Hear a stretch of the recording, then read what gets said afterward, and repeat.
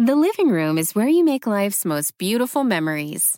But your sofa shouldn't be the one remembering them. The new life-resistant, high-performance furniture collection from Ashley is designed to withstand all the spills, slip-ups, and muddy paws that come with the best parts of life.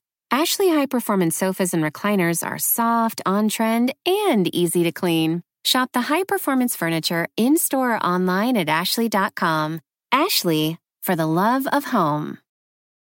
Hey everyone, it's Ted from Consumer Cellular, the guy in the orange sweater, and this is your wake-up call. If you're paying too much for wireless service, you don't have to keep having that nightmare. Consumer Cellular has the same fast, reliable coverage as the leading carriers for up to half the cost. So why keep spending more than you have to? Seriously, wake up and call 1-888-FREEDOM or visit consumercellular.com. Savings based on cost of Consumer Cellular single line 1, 5, and 10 gig data plans with unlimited talk and text compared to lowest cost single line postpaid unlimited talk, text, and data plans offered by T-Mobile and Verizon January 2024.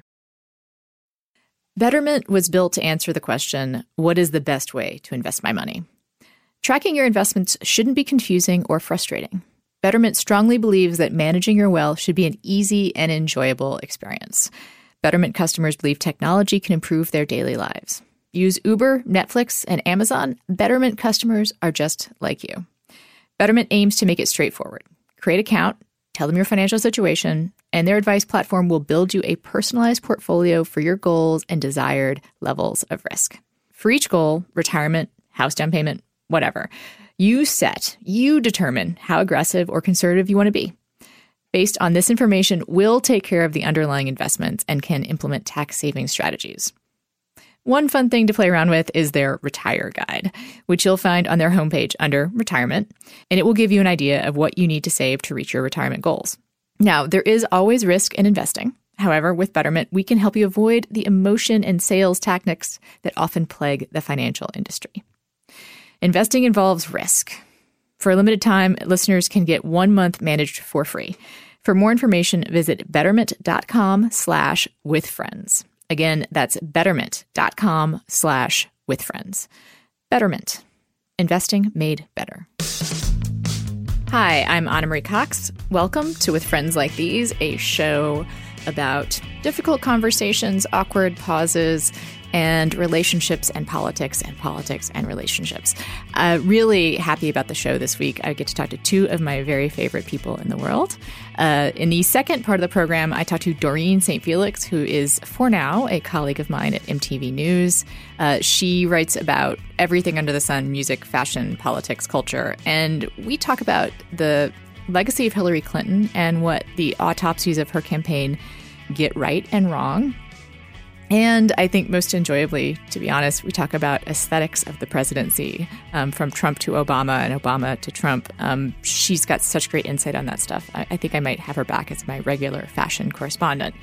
But up first is Parker Molloy.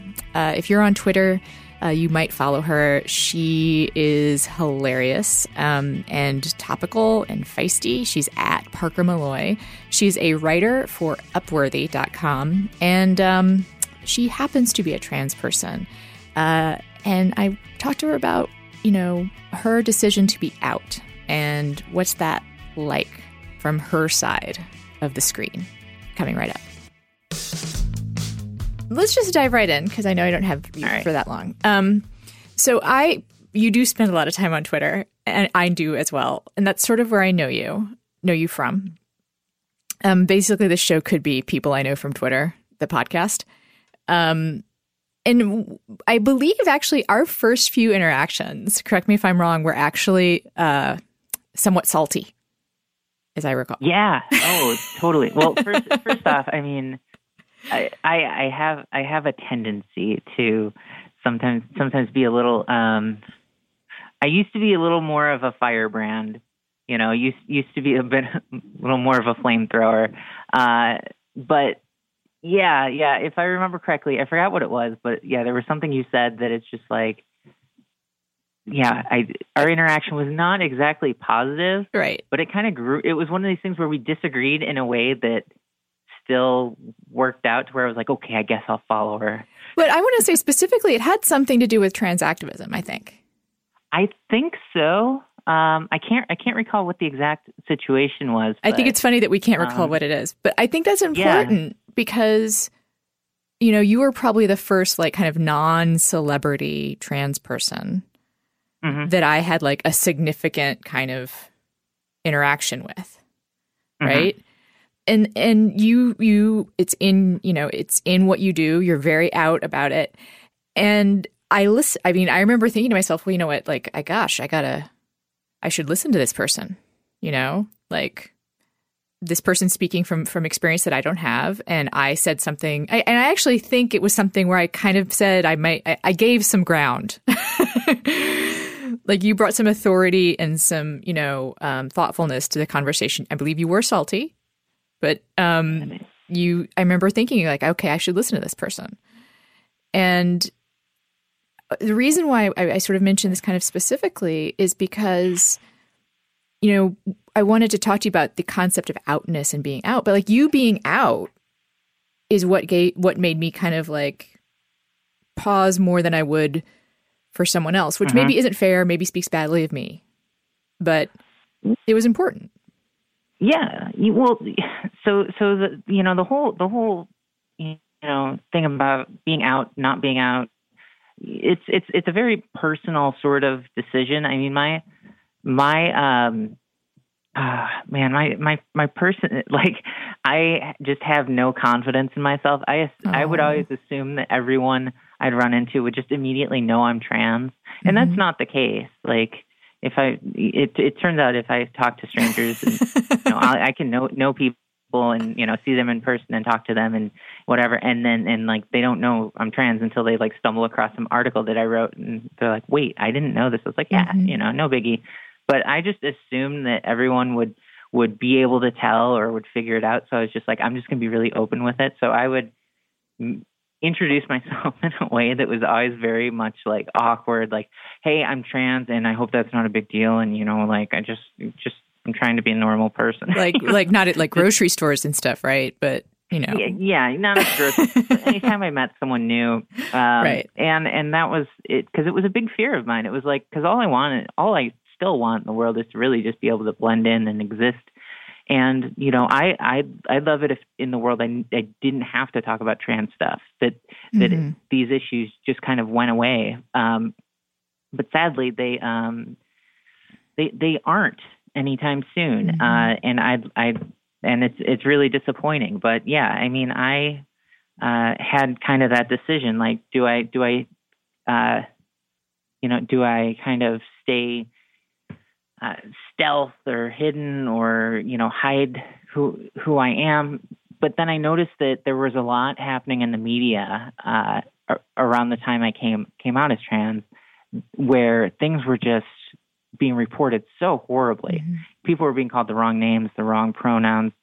They were just, it was still a time where trans people were being treated like freaks of nature, essentially. By mainstream news outlets, by like CNN and MSNBC, like it was bad. And so I started blogging, and I started just blogging about my experience. And I never thought that anyone would actually want to pay me to write. I think I remember writing you an email being like, "How do I find a job writing?" And you're like, "It's hard." And that was kind of it was so helpful. Yeah, well, but it's true. It's like there's no clear-cut way. So it was one of those things where it's just like I'd write things and then I'd send emails to random editors I'd find online and be like, "Hey, interested in running a piece about something trans-related?" And a lot of the reaction was really cold up until when Chelsea Manning came out as trans. Suddenly, I went from having no one interested in running any of my articles to suddenly people were running to me, sending me emails, be like, "Hey, hi, I'm so-and-so from whatever. I'm really interested in running an article of yours about trans stuff." Because it was a situation where it was another non-celebrity trans person who just came out, and a lot of people were very confused about these types of things. So, it was kind of cool. It wasn't someone in Hollywood. It was someone whose situation and circumstances were very controversial in themselves. So then you add this layer to it, and it's like, how do we talk about this? And that's where I kind of came in and got a few writing gigs, and it's all kind of been, it's all kind of gone from there. And I never really expected to be so out with being trans, but, that kind of what laid the foundation for at least a couple of years of writing about almost exclusively trans stuff until I was able to establish myself and start writing and talking about things that don't have to do with trans issues. It's a delicate thing in a way. I mean, I've talked to, my friends who are people of color, writers who are people of color about this too, where, you want, you can't blame editors for wanting to have an authentic voice and again, have someone that brings a particular set of experiences to a topic, right? You want to have someone speak with authority and authenticity about something, but at the same time, like, that can't be you can't like look at that person as that's the only thing they can write about, like it's exactly. not really fair to anyone. But I want to get back a little bit because you said, you just assume everybody knows and that you are self-conscious about that. And, the one sort of place in my life where I can draw a little bit of trying to think a little bit about what I might feel that could be what like you're feeling. I obviously can't put myself completely in your place. But it's about, being out as an alcoholic and as someone who has mental health issues, which is that I have actually – when I first like kind of realized I was an alcoholic and trying to get sober, I did kind of assume that was something that everyone knew, and I might as well just start saying it. Like, and also you get so used to saying it at meetings. Like, I would be like walking into people in grocery stores and be like, "Hi, I'm an alcoholic," and it didn't. Yeah, it didn't feel like. I mean, it was a choice on one level, but at the same time, I kind of felt like, well, I better just, like kind of go with this, right? Like, yeah, it's. I also, because I think we might have this in common, I don't quite know how to be anything else. I don't quite know how to cover it up. Like, yeah, I think that's really interesting. Because I mean, and I think that, really, I feel like everyone has something that they can relate to in that sort of way, their own, whether it's, a quirk or it's a medical condition, or it's something like being an alcoholic or being trans or anything like that, where it's just kind of an albatross that hangs around our neck that kind of that we assume that others can just kind of constantly see, and so we make excuses for it. We are open and talk about these things when maybe we don't need to, but maybe we do it for our own comfort or for the purpose of educating others, or to avoid, which I think this is in my situation, it's to avoid a very awkward situation later.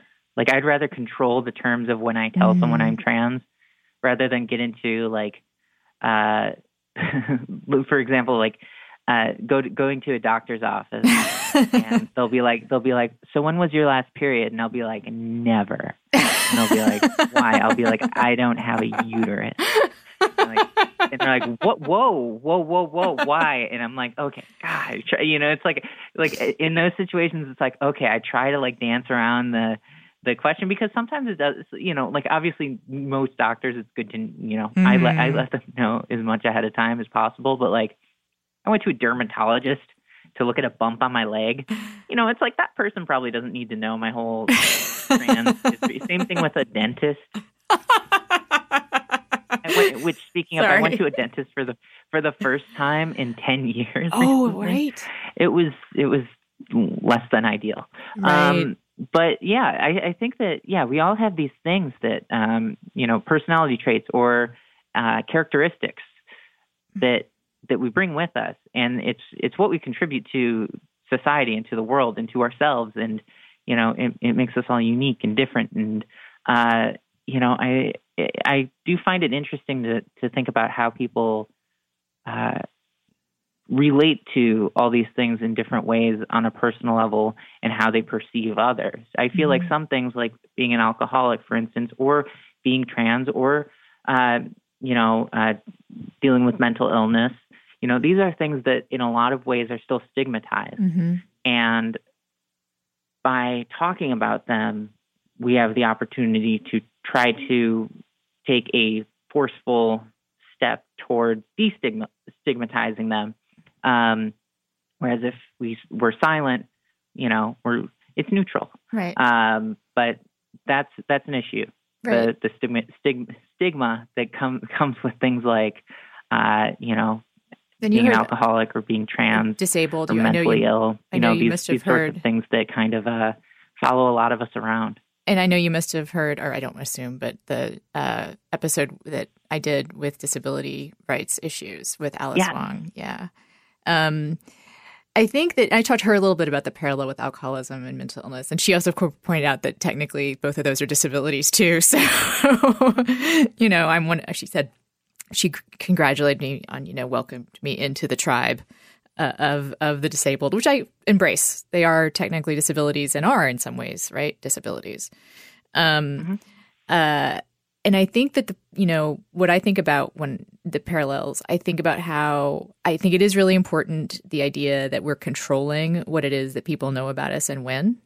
That's a very powerful thing, right? Like even if it feels like it's unavoidable, like I'm going to have to say this at some point, when you say it first, it is a way of setting the terms. And you don't have to think about it anymore. Right. And it's claiming it too. It's like, I think that's one of the reasons why in 12-step programs, it is always part of the ritual that we say our names and our, what we're there for. Because it's like it's part of like, it's just part of who I am, like, and it's as important a thing as anything else. Like I would say, equally important are things like I'm an alcoholic, I'm a redhead, I'm born on the cusp of Virgo and Libra, I live in Minneapolis. Like those are all important things and all equally important, like, I shouldn't say all specifically equally important. They've had different kinds of impact on my life, but I don't, I want people to think of all of them when they think of me. Right. Right. And I think that when it comes to trans issues, and one of the reasons that a lot of trans people are reluctant to, be out as trans, is because in a lot of ways it kind of defines them. And I think because I have a decent number of Twitter followers. I don't have your 1 point something million, but I have a decent Twitter crowd. But it's one of those things that's kind of interesting because I will go a while without talking about trans issues. Then I'll talk about trans issues and I'll mention that I'm trans, and I'll get a bunch of messages from people who are like, I had no clue. And it's really interesting to kind of think about that. But, I always worry that when someone knows that I'm trans, that's all they see me as, that they can't see me as someone who knows a lot about politics or knows a lot about baseball. I was going to say Cubs. About, any of these things that make up who I am as a person. Like I'm defined by far more than the fact that my gender isn't the one that that doctors were like, here it is. Trying to think of the least awkward way to like describe that. We are a proudly R-rated podcast. You can be, as explicit as you want to be, but I'm also kind of Midwestern in that I do appreciate it when people talk delicately about such things. But I think, I did want to say when you were saying, I just assume everyone knows, like, I don't think that's true, Parker. I think, I think that that's something that you bring to the table, and it is kind of, I can see why some people might be surprised because you do write about other things. You do have other interests. I personally follow you for your, baseball and dog posts. Like, I think those are probably as important to me as anything else that you do. Which so far in this interview, I've only had to throw something at Meatball once. She was overeating, eating all my rabbits in the corner of their poop. So, you have rabbits too? Wait a minute. Like, this is breaking news. Rabbits, like I have 2 rabbits and they poop sometimes. And Meatball tries to eat it if I do a podcast or like I'm doing like a meeting over like FaceTime. Meatball knows that I can't get to her, so she goes and she does all the horrible things that that she's not supposed to. So she'll go and try to eat the rabbit poop. Oh, well, and people of course should follow Meatball. She's at Meatball. Yeah. And she is. Yeah, Meatball is Meatball's pretty great. Meatball's pretty great. Concerned, pretty great. Yeah. Let's talk a little bit about the mental health stuff too, because that's something you're very totally open about as well, which I appreciate as someone who's open about my bipolar diagnosis. I'm trying to not say bipolar disorder these days, I guess. Try to kind of like make it less, it's not a disorder, it's a thing, you know? Right. And was that something that you also felt like, oh, people are just going to know? Or is that something that you had a little more like, I'm going to talk about this because I want to talk about this? You know, it was kind of a little bit of both. So a lot of, you know, and this ties back into, you know, the trans stuff, because I get a lot of emails from people seeking help in various ways or advice or whatever, who are trans, and like a lot of people will just make the assumption that coming out as trans, going on hormones, doing all this stuff, like that will fix everything in their life. But the truth is that it will fix a lot. But what you're going to notice are any underlying issues that still that are still there, that have nothing to do with being trans. So I tried to open up a bit about, you know, struggling a little bit with, you know, with depression and with anxiety, like really severe anxiety at times, to the point where I'll be like just about ready to go out the door, and then I'll just kind of be like, I can't do it. I feel sick. I'm going to throw up. You know, like it gets really, really intense. But you know, I decided I was going to just kind of start talking about this, because you know, a lot of the writing that I do over at Upworthy, you know, some of it has to do with trans stuff. Some of it has to do with, you know, just trying to build empathy. You know, is something I try to look for. You know, how to build empathy in storytelling. And you know, one of the things I kind of found was that the most powerful stories, the most impactful ones to me in like searching for stories, were ones where people just open themselves up. So, you know, if I want to help people, and if I want to, you know, be a net positive on society, I felt obligated, I guess, to open myself up, to be vulnerable, and you know, to put myself out there. And it was, you know, it was a lot easier when I had 5,000 Twitter followers instead of like 77,000, because it was like I would get a couple tweets a day, and sometimes they were mean. But now it's like, you know, I've already opened myself up, so all this stuff is out there. All my flaws are out there to the world, and it makes me question, you know, should I have opened myself up to the extent that I did? And it's something that I revisit every once in a while, because when you do that, people get this sense that they know you and they know what's best for you, or they view you in a different way than when you present yourself in a carefully curated, idealized version of yourself online. But the truth is that, you know, it's like with my, you know, mental health issues, it's like it's hard to put on constantly put on like a brave face and pretend that everything is going okay, when sometimes it's just not, and sometimes I'll just be open about it, you know. And like on my Facebook page the other day, I just kind of like straight up said, like, this has been a bad week. It's been really tough with my depression. I've been struggling, and here's what's been bothering me. And I just said it was a friends only type post, but it was something that I felt that I needed to do it just for the sake of venting, but also that it's just honest. And I feel that maybe there are some people who will see that and go, okay, I'm not feeling alone, because that's one of my biggest fears, is to be alone in any way, any shape. And as much as we like to decry online, that's just online and that's not in person, and it's not real life. It's like being online, that is real life. Like, you know, some of my best friends, some of my favorite people in the world are people that I know only online. Mm-hmm. You know, you're one of those people. Yeah. You're one of my favorite people in the whole world. Well, you're one of my favorite people too, Parker. and we've never met in person. Right. But it's one of those things that, you know, if I want to be a good friend to others, I need to be, you know, open about myself. So, you know, basically curating my life in that way, in that open, honest way, is my attempt to be a good friend to those who I know and those I don't know. Yeah. I think it really matters.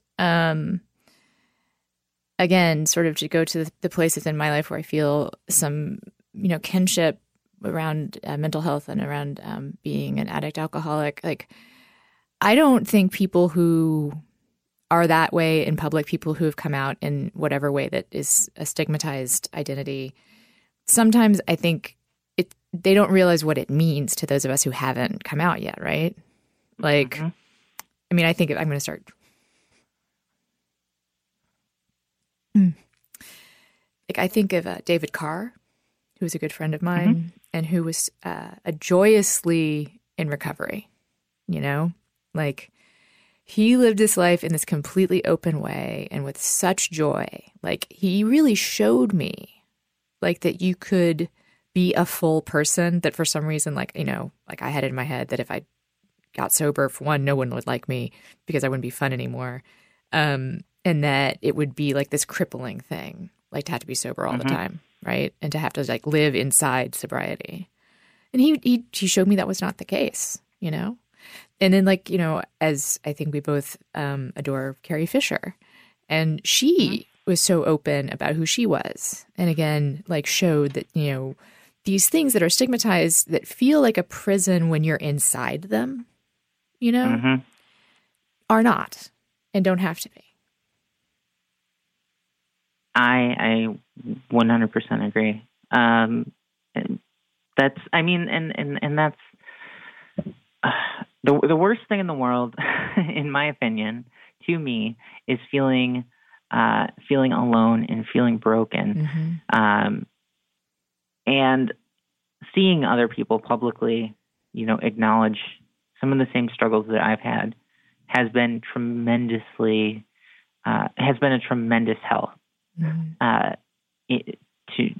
For myself to try to, you know, feel less broken, feel less alone in the world. When I would read Carrie Fisher's books where she's talking about, you know, talking about mental illness, it's like, okay, I get that.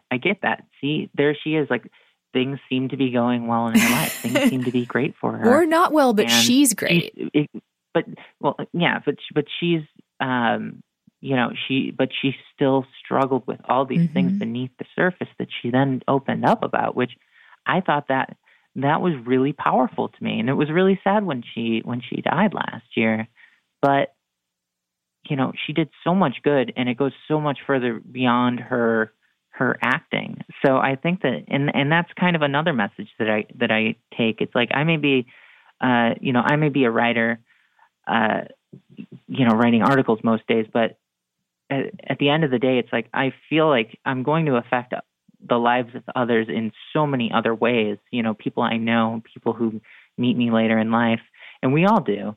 And so, you know, I try to think about how all these extra steps and these extra lengths and extra, you know, things we do in life can have a broad positive impact. And of course, I'm not perfect, and I'm not always a great any sort of role model. You know, like you said, like, our first interaction was pretty salty. Yeah. And I, you know, used to get in all these like really, really wild, really over the top like internet fights with people.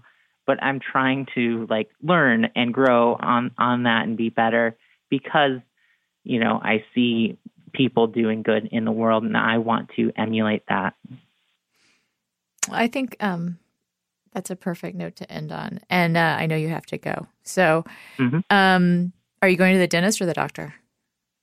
I'm going to the doctor. Got to get some stitches out. Oh, okay. Well, I hope you're well. Yeah. I remember actually you tweeted about the dentist thing, and I think I told you, like, I did the exact same thing when I was actually in my addiction. Like, I didn't go to the dentist at all, because it's this weird form of like lack of self-care. One of the reasons I used to not go to the dentist was after I came out as trans, I was always worried that anyone who got that close to my face would be able to just tell, where it would be like, oh, I can see, oh, there's some facial hair, like up until like I zapped it off with lasers and stuff.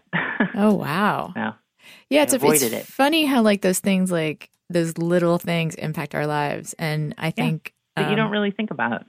The other people don't think about, right? But I think about them constantly. Well, yeah, and more people than you realize think about it too. That's the powerful thing. But anyway, it's been great talking to you, writer at Upworthy, Parker Malloy. Be well. Snuggle Meatball for me and say hi to Kayla. Will do. All right. Thanks a lot. Bye-bye. Go Cubs. You're listening to With Friends Like These with Anna Marie Cox.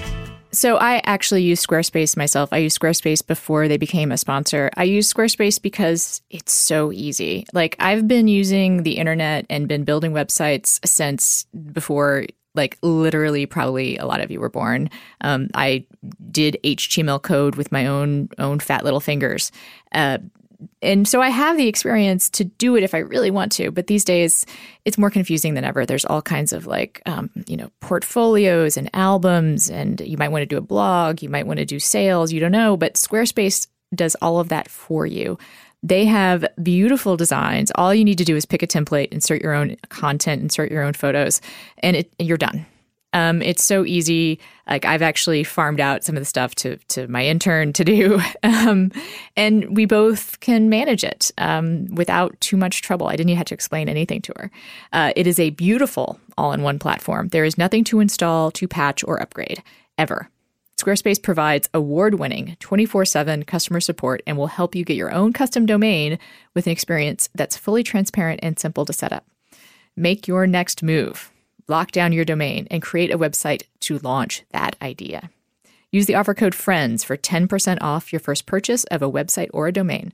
That's FRIENDS for 10% of your first purchase of a website or domain with Squarespace. Doreen St. Felix, who is for now a colleague of mine at MTV News. So I wanted to talk to you because, we had a conversation about Hillary Clinton last year that was helpful to me. But I don't want to summarize your point for you. I think my position on her, just to put our priors out, right, before we talk about the new information, is that I've had a more positive view of her in the past. No, I shouldn't say more positive. It's just more sympathetic. It's not more positive. It's more sympathetic. As I've gotten older, I've kind of mellowed my own view of her, but she's always been problematic for me.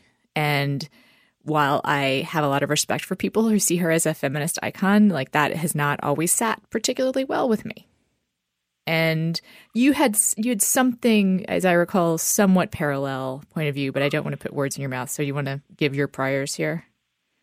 Yeah. So that conversation, which we had, it's almost a year to the date now. Wow.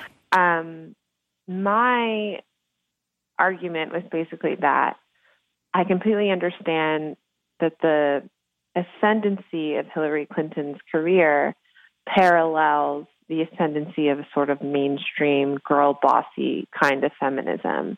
But I really balk at the idea that because these two things are happening at the same time, that they should be conflated or made to seem as examples of the other. Right.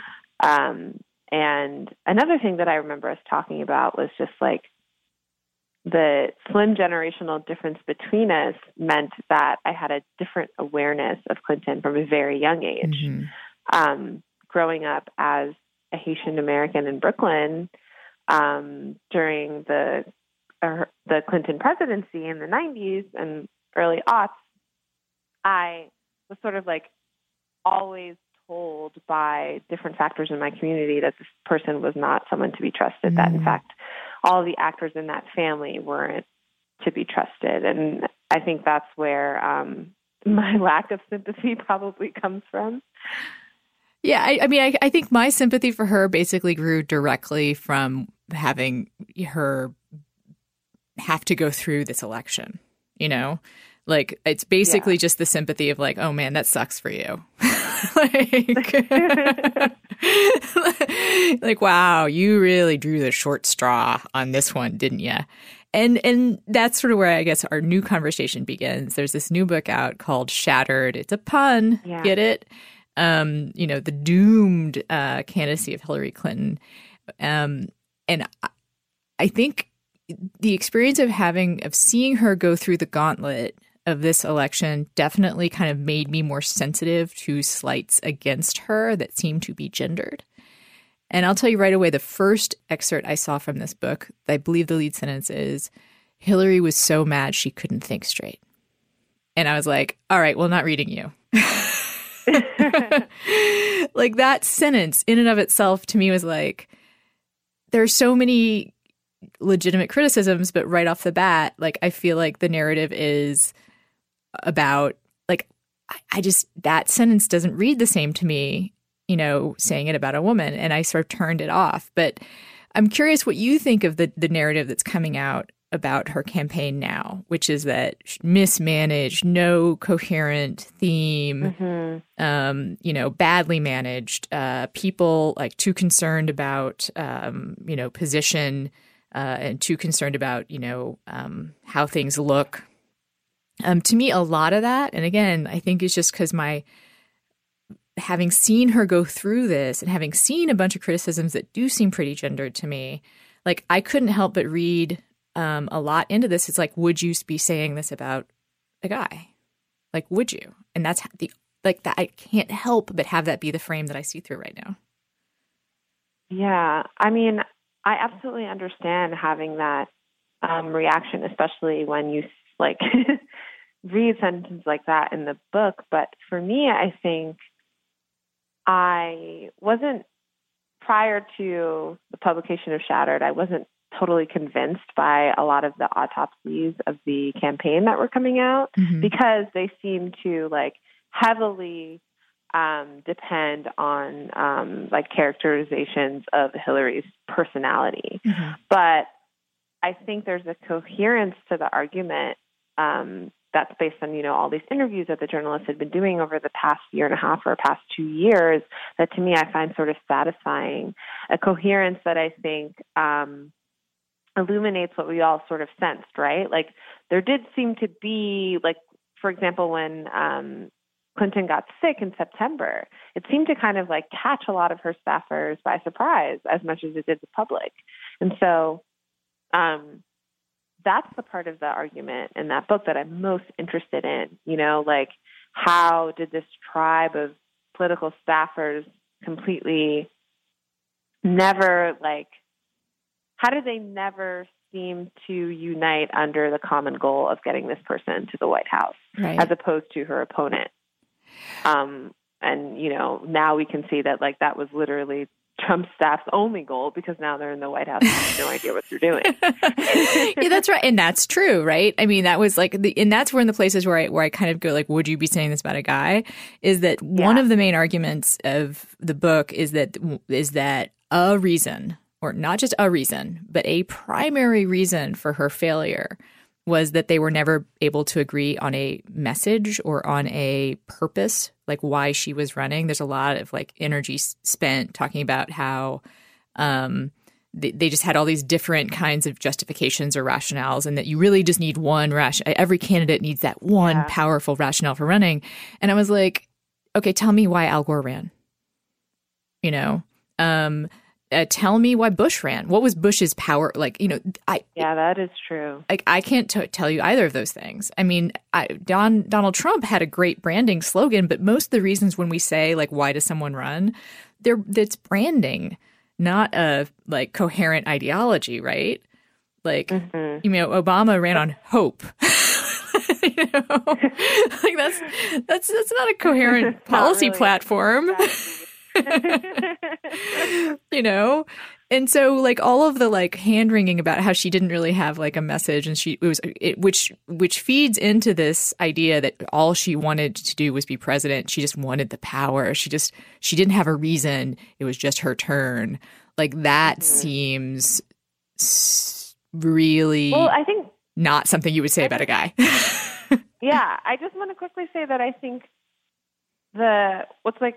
lurking underneath that critique of Hillary Clinton's campaign is that her message was that she was like the most prepared candidate in the history of presidential campaigns, right? So anytime, you'd be watching a debate and some question would come up on which, Trump would just like sit there and like make things up off the top of his head, Hillary Clinton actually had informed and seasoned responses because she's literally done all that work before.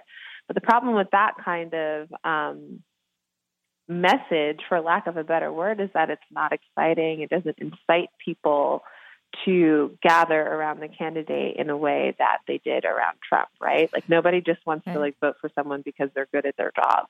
There have to be other things. We had no idea that Obama would be good at his job when he was elected. Right. And also, he hadn't done it before. I mean, I do think that maybe next time around, the message, I'm going to be capable, might be a little more exciting because we'll have had, 4 years of like ahead of her time. we'll have had like 4 years of disaster. So I think, hey, I know what the job is and I know how to do it. Might seem more compelling to people. But I want to say like also, I don't think we should ever, forget she did win the popular vote. So that message was compelling to some people. But it's true. It wasn't compelling to the right people, right? It wasn't compelling to this Rust Belt group of, disaffected white people who had various forms of anxiety and who were middle class. Yeah. I was going to say that kind of reading the writing that I did on Clinton last year, I wonder if a class or a group of young feminist women, young womanist women, young women of color might have I think there might have been an overdetermination of how much it mattered that Hillary Clinton reached out to women of a certain class, women on the coast, women who were highly educated, women who were of color and not sometimes. Because I do think at the end of the day, like, she just had that contingency of voters in the bag, right? There was just no way that the majority of those voters weren't going to go to the polls and vote for her that day. And so I think that a lot of feminists ended up getting caught in this like void, this conversational void of trying to evaluate whether or not Clinton was a feminist when that wasn't even the question that was most important to how she was going to win this candidacy, right? It's like at a certain point, the presidency of the United States of America is just not going to be relevant to the question of feminism. And maybe if there had been questions that were much more focused on questions of class and regionalism, maybe we would have approached a more appropriate way of putting her through the gauntlet last year. And there is the fact that she lost white women, right? I mean, yeah. Which still kind of, I mean, I shouldn't say it blows my mind because in a way it doesn't surprise me at all. Like, she was the wrong person to make the argument to white women, Mm-hmm. I mean, I think there's a lot of different sort of ways to unpack that. One of them that I think is important is that gender identity isn't as collectivizing, I think, as other kinds of identities. I think that women I don't know if this was something that the Clinton campaign, like you said, like overdetermined or assumed that they had that group in the bag. But that was a very dangerous assumption to think that, because I think it's been pretty clear throughout history that you cannot assume that women will be supportive of other women, and that she needed to make a different argument than that. I mean, I think there was a certain kind of person, and I know these people who really responded to it's I'm with her, stronger together, it's her turn. And, I met women all throughout the campaign who were really moved by it, who got tears in their eyes and had profound attachment to the idea that it felt like that there was going to be a female president. But in the end, that did not move a lot of people, clearly. I mean, I don't know what would have the white women that voted for Trump. I'm not sure what she could have done, to be honest. Like it was a foregone conclusion, you mean? Well, because it's her, like because she's brings a particular set of, you know, issues and baggage to the table that she has. Mm-hmm. I mean, in part of it, in it's unfortunate because when I'm about to say the stuff I'm about to say, like I feel like a bad feminist because I think these things are tied up with her gender, but like the untrustworthiness and the power hungriness, like that stuff that like she's done. Her curse is that she has done a lot of the same stuff that other politicians do, male politicians do, but she gets the bad, you know, rep for it, right? Mm-hmm. You can name almost any negative attribute of Hillary's, and it will be true of not just most male politicians, but like specifically Trump. You know, like she's secretive and vindictive, right? Okay, yeah. So is Trump, right? Like she happily plays, you know, pay for play politics in the sense that she's happy to sort of, you know, accept a donation in exchange for access. So did Trump. You know, she's incredibly insular. So is Trump. Like the only way the ways she's different from him is the fact that is the positive stuff, right? Like, she is capable and smart and curious about the world. Mm-hmm. But those things didn't matter, you know? I mean, there's a lot of talk that she should have done more. I mean, you mentioned it yourself, like she should have done more outreach or had a better economic message. Our mutual friend Ira Madison III has pointed out that the black voters in Milwaukee and Pennsylvania and Philadelphia felt pretty ignored and assumed the assumption that they would vote for her too, and they wound up just not turning out. Yeah. Do you have any fresh thought about that? Like having looked at this book, having thought about it since the election?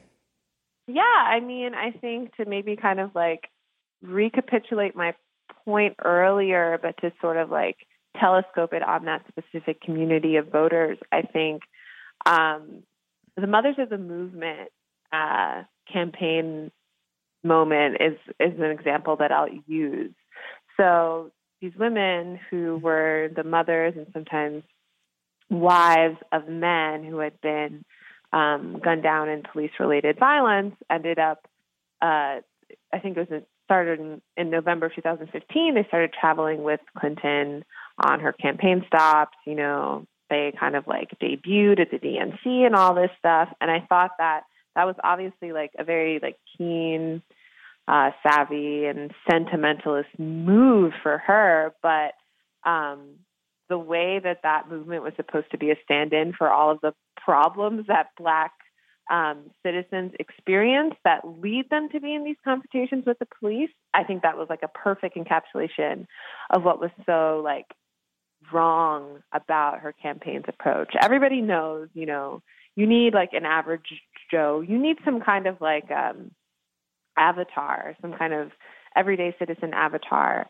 for the policies that you'd like to bring to certain communities of voters. However, I thought, especially at the time, you know, it was like a very, very heated question, Black Lives Matter in these communities.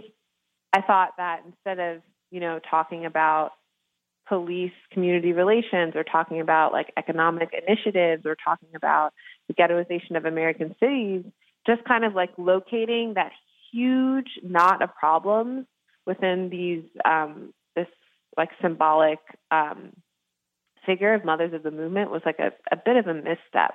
I thought that they were given, I think, too much of a burden to carry for this candidate who had to undo, you know, more than 2 decades worth of conceptions about how she interacts with these right. communities. And what Ira was talking about, you know, that New York Times article where they like interview the guys at the barbershop who just like didn't vote because they hadn't felt that they'd been reached out to.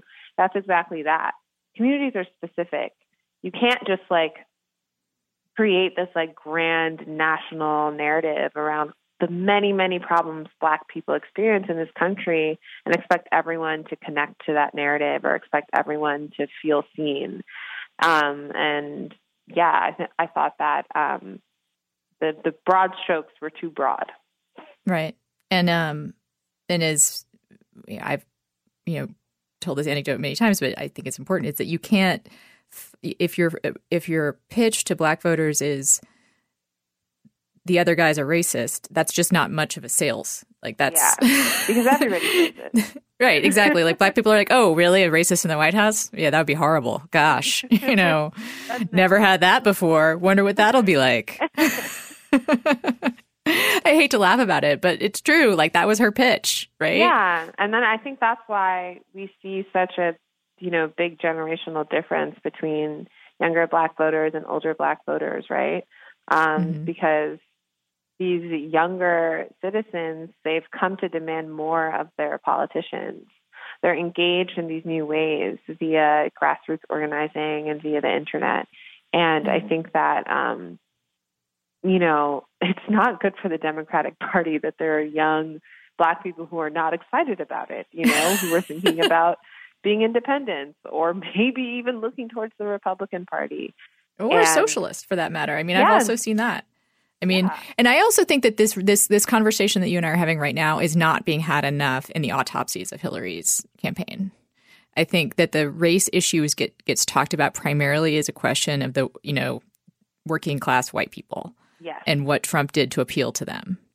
And the part about not exciting people of color and also what that means for the future, right? Exactly.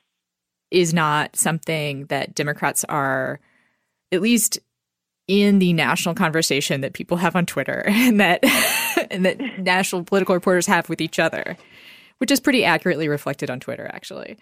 That critique isn't getting made. Like, I feel like it just drops out almost entirely. Like, you talk about the mistakes she made as a candidate and not going to Wisconsin and Pennsylvania, but that's read entirely as not going to Rust Belt cities to appeal to white working class, not the message that I would see, like, and that, Ira pointed out, which is not going to Milwaukee, not going to Philadelphia, not going, or she went to Philadelphia, but, not doing outreach in the communities of color in those Rust Belt states, which could have gotten her there. Yeah, absolutely. There are these margins that were just like so small and completely, it's just a number of people of color who didn't vote that day. And that reminds me, when Ira and I still had Speed Dial, the podcast, we had Leah Wright Rigueur on, and she is a scholar at Harvard, the Kennedy School there, and she, wrote this book called The Loneliness of the Black Republican.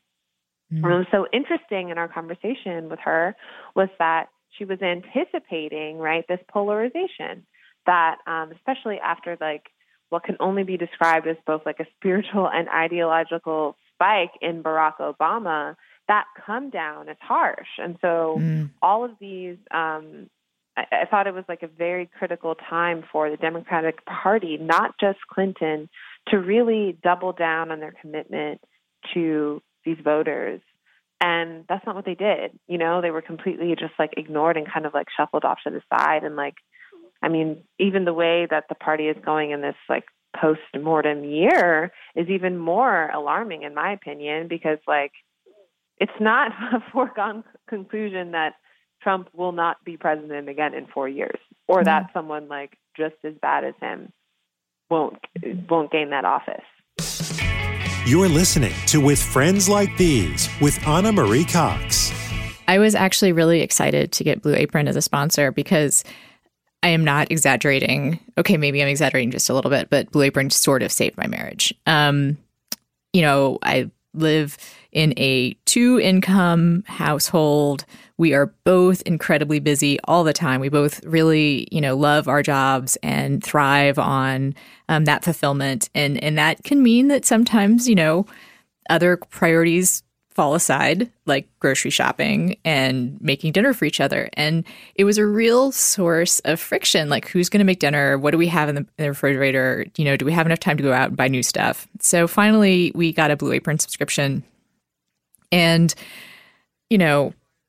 it just takes all the thought out of having great meals. we're no longer kind of just like making an omelet with leftovers. We're not ordering out, 5 times a week. The ingredients are there. They're pre-proportioned for you. The food is delicious. It's a wide variety of stuff. They have everything from, Middle Eastern to pizza to, Asian-inspired foods to kind of your upgraded blue plate specials like meatloaf or chicken sandwiches. And you know what?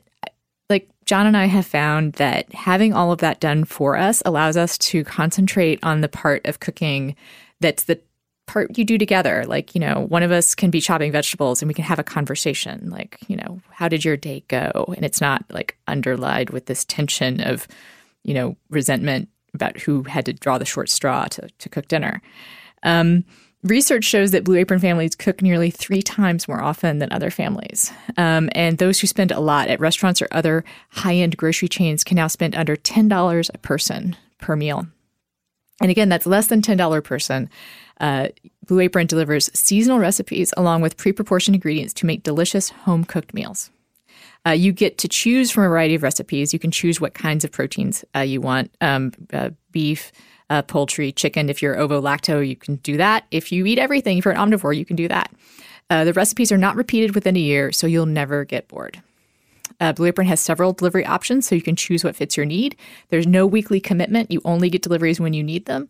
Each meal comes with a step-by-step, easy-to-follow recipe card and pre-proportioned ingredients that can be prepared in 40 minutes or less. And I'll just be honest with you, like, they are a little generous with that time frame. Like, you might just want to give yourself 45. Just saying. Check out this week's menu and get your first 3 meals for free. That's, again, your first 3 meals for free with free shipping by going to blueapron.com/friendslike. You will love how good it feels and tastes to create home-cooked meals with Blue Apron, so don't wait. That's blueapron.com/friendslike. Blue Apron, a better way to cook. These days, you can get practically everything on demand. This podcast comes on demand. You get Uber on demand. You get your music on demand. So why are you still going to the post office and dealing with their limited hours? You can get postage on demand with Stamps.com. I was just talking about how, with my husband and I have these great fulfilling careers, and it means I spend a lot of time on work. So my hours are kind of weird sometimes. I mean, that's the good and bad thing about it. Like, I can sleep in, but, I have to wind up working late. And that means I have to mail packages and the post office is not open. So I can use Stamps.com and I can mail merchandise to people. I can correspond with publishers about the books that I need or want to send back. It's great.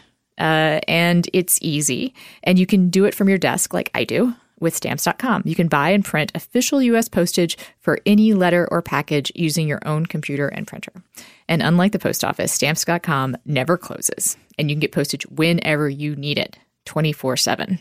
So right now, use my name, Friends. That's actually the name of the show, not my name, but use Friends for this special offer. 4-week trial includes postage and a digital scale. Don't wait. Go to Stamps.com. Before you do anything else, click on the radio microphone at the top of the homepage and type in Friends. That's Stamps.com. Enter Friends. Stamps.com. Never go to the post office again. The other thing that occurred to me to talk to you specifically about is the aesthetics of Trump, which is something you've written about also. And you and I have conversed about as well. I am fascinated by them, as you are. And the article that I know we shared was one about dictator chic. And you also wrote your own article, but the article about dictator chic actually was by an interior designer who went through and looked at, the houses and homes of dictators around the world and was like, that's what Trump does too. But what your take on Trump's aesthetic is what? Well, I can paraphrase from the article that I wrote, which I guess at this point is 4 years, not 4 years, excuse me. It seems like it. It seems like it. The article is 4 months old, and the topic will always be evergreen, right? Because Trump and his family have become sort of icons of style, taking that term as loosely as you will. I think icons is totally appropriate, and then style is like, that's a really general term of style. Style is a neutral term, right? There's bad style and there's good style, right? and there's That's right. Ostentatious style, and I think that's what Trump projects. Although I don't think that I think that if you were to ask him, he wouldn't have like a definition of what his personal style is, because I think for him, style is always only an indicator of moneyedness or wealth, right? So that's why when you go to his like really shitty restaurant, there are paintings that are just like copies of very kind of like hyperbolically lush Renaissance scenes, right? So nobody like those are the paintings that you see when you go to that like one aisle in Target, right? That like grandmother treatment. Yeah, and it's like parodies of Renaissance style almost. Exactly. It's like it's what if you only knew the term Renaissance style, like what you would think it was. Yeah, that's what you would gravitate towards. You know, it's a combination of both like Frenchness and Italianness, but not in the way that they manifest like in the 21st century. And I think the regression that we see when we look at, you know, photos of like the Mar-a-Lago or his penthouse in New York City, or even the small changes that they've made to the interior of the White House, you see someone who like transmutes their insecurity into the surroundings around them, right? So they're just like, the furniture, the painting, the gold, it's so loud that it like basically speaks for itself.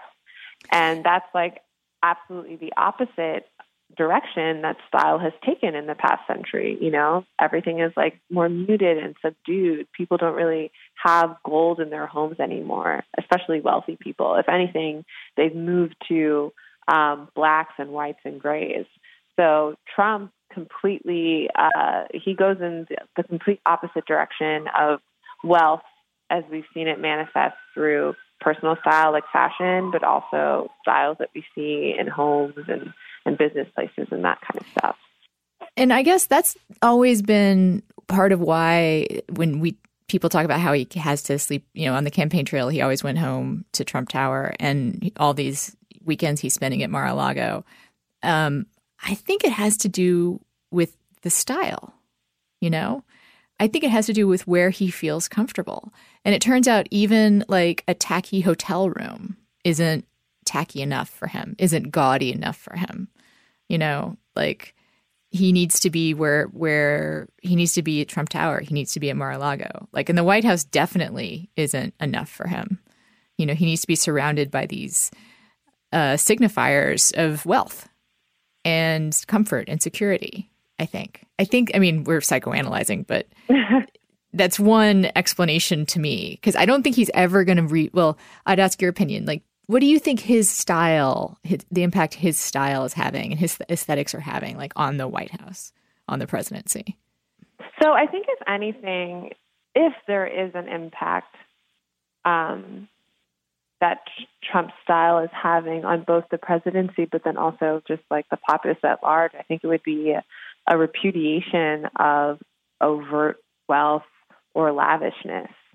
I've actually read a couple of interesting articles by fashion critics who anticipate that people will kind of like move away from gold and color and these like very bombastic stylistic displays in response to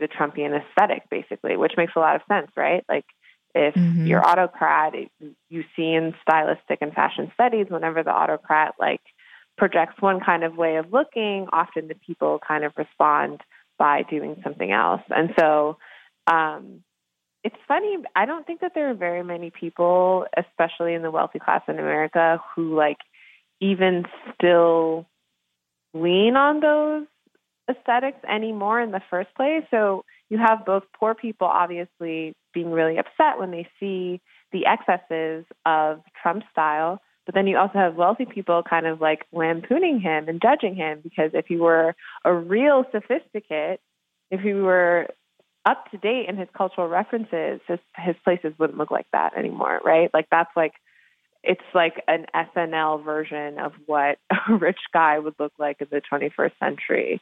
It's very dated, it's very regressive, and it isn't imaginative, which all good stylists have good imagination. Like we're looking at Obama right now in his post-presidency glow, and like he's come out with these outfits that are like really creative and imaginative, and so has Michelle Obama. But Trump and Ivanka as our pseudo first lady, they hew to very staid, stuffy aesthetics, and that's not what people want from their presidents anymore. I'm curious. You did a little hint at what you've seen about Obama's aesthetics lately. I noticed he got rid of the dad jeans, right? He got rid of the dad jeans, but more importantly, Michelle got rid of the mom jeans. I think I saw this photo of Michelle. She was on vacation. You know, they've been on like a perennial vacation for the past they deserved it. 5 months. And she had her hair. Her hair was completely natural. You know, it was in its natural textured state, and that was a really big deal. We've never seen Michelle Obama with her hair like that, and that's, of course, because the nature of the role that she was in kind of like forced her to look a certain way. And for a Black woman, that often means pressing your hair, straightening it. And also, I think it has meant for her always being stylish, but sometimes having to like sway more towards like matronly silhouettes, you know, the kind of like pencil skirt or I don't know about matronly, but dress. definitely. And now, like, there was one day they were out in New York City and they were both wearing matching pantsuits.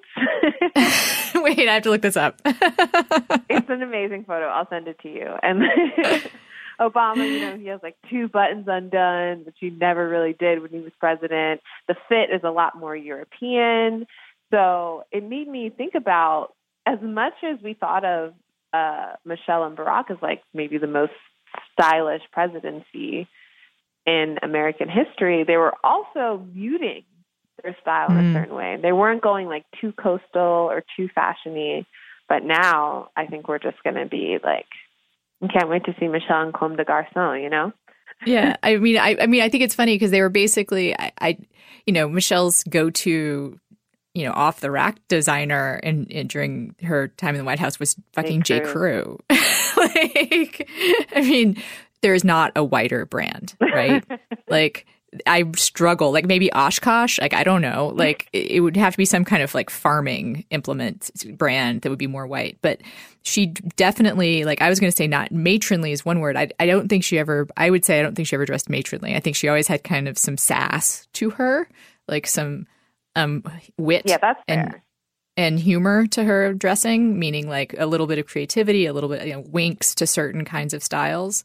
But it was definitely within the boundaries of like pretty preppy, right? Like you know, Muffy's mom at the country club could wear the same outfit, you know? Yeah.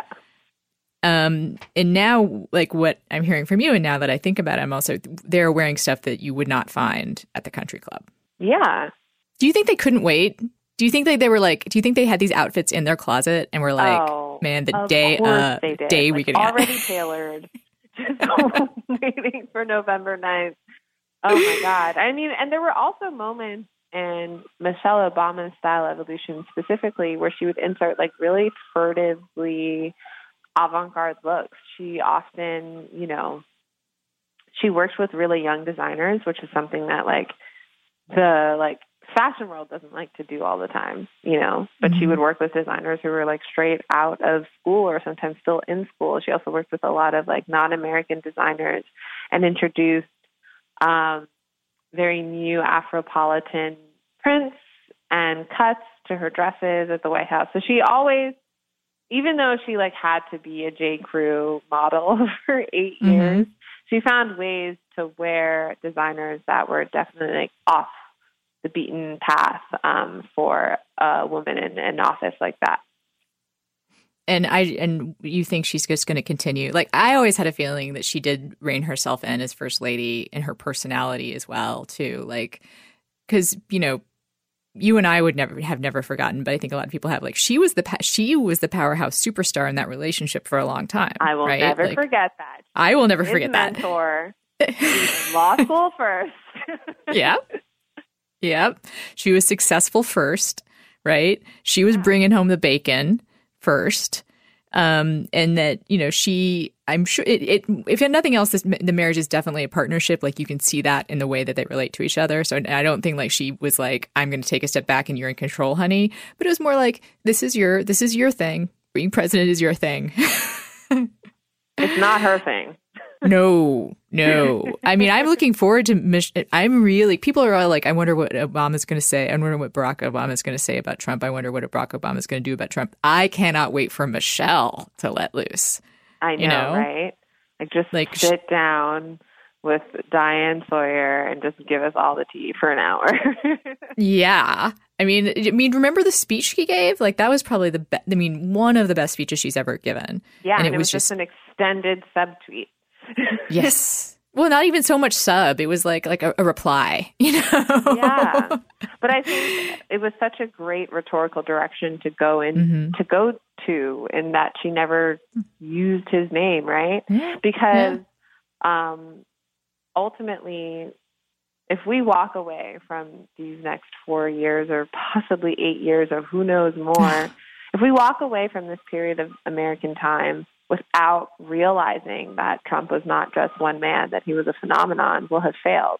And so I think in that speech, the way Michelle Obama talks about, she references him as a singular person, but also references this tide of racism and all of these like incredibly dehumanizing ideologies that are springing up again in America. I think by doing that, she did something that, I think Clinton probably should have done, which was to recognize that this was a movement and that the movement had origins going back much earlier than like whenever Trump bought the Mar-a-Lago. Yeah, I think I like that formulation, that if we wind up thinking this is just Trump, like, we will have failed. It isn't just Trump. And the thing I always, again, I know you never forget this, but I always like to remind people in the audience and other political, pundits, is that even if Hillary had won, this country would still be as racist and as divided and as sexist as it is now. Like, that was there and is there and needs to be dealt with. And the day that Trump leaves office, it's up to us as to whether or not it still exists then. And I was so profound, I've stunned you into silence. So I will end there. Thank you so much. I'm like, I've been itching to be on this podcast. So. Yeah, and it'll happen again, I promise. And that's it for the show. Thanks, as usual, for making it to this closing. I really, really appreciate it. If you have any comments or feedback for the show, you can tweet at us, which is really me, at Crooked Friends, at Crooked_Friends. You can also tweet at me directly, Anna Marie Cox, at Anna Marie Cox. You can give feedback to our guests at Parker Malloy and at D. St. Felix. That's at DSTFELIX. And you can, of course, write the pod. The address for that is withfriendslikepod@gmail.com. Again, that's withfriendslikepod@gmail.com. We take listener questions. If you want to send it as a voicemail, you can, voice memo, or you can just provide your phone number and we'll get in touch with you that way. Let's see, you made it this far. That means you like the show. Please rate and review on iTunes or wherever it is you get your podcasts.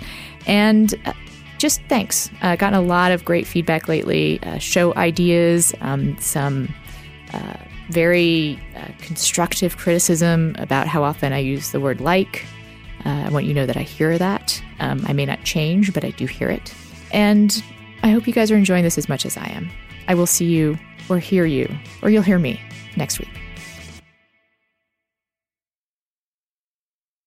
The living room is where you make life's most beautiful memories. But your sofa shouldn't be the one remembering them. The new life-resistant, high-performance furniture collection from Ashley is designed to withstand all the spills, slip-ups, and muddy paws that come with the best parts of life.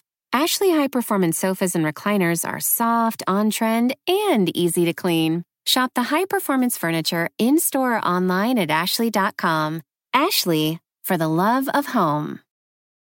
Why are smart businesses graduating to NetSuite by Oracle? Because NetSuite eliminates the expense of multiple business systems by consolidating your operations together into one. NetSuite is the #1 cloud financial system, bringing accounting, financial management, inventory, and HR into one platform and one source of truth. NetSuite reduces IT costs because it lives in the cloud with no hardware required, so you can access it from anywhere. You cut the cost and headaches of maintaining multiple systems because you've got one unified business management suite. Bringing all your major business processes into one platform improves efficiency, slashing manual tasks and errors. Over 37,000 companies have already made the move, so do the math. You'll see how you'll profit with NetSuite too. And now, by popular demand, NetSuite has extended its one-of-a-kind flexible financing program for a few more weeks. Just go to netsuite.com/podcast25 for more information. That's netsuite.com/podcast25.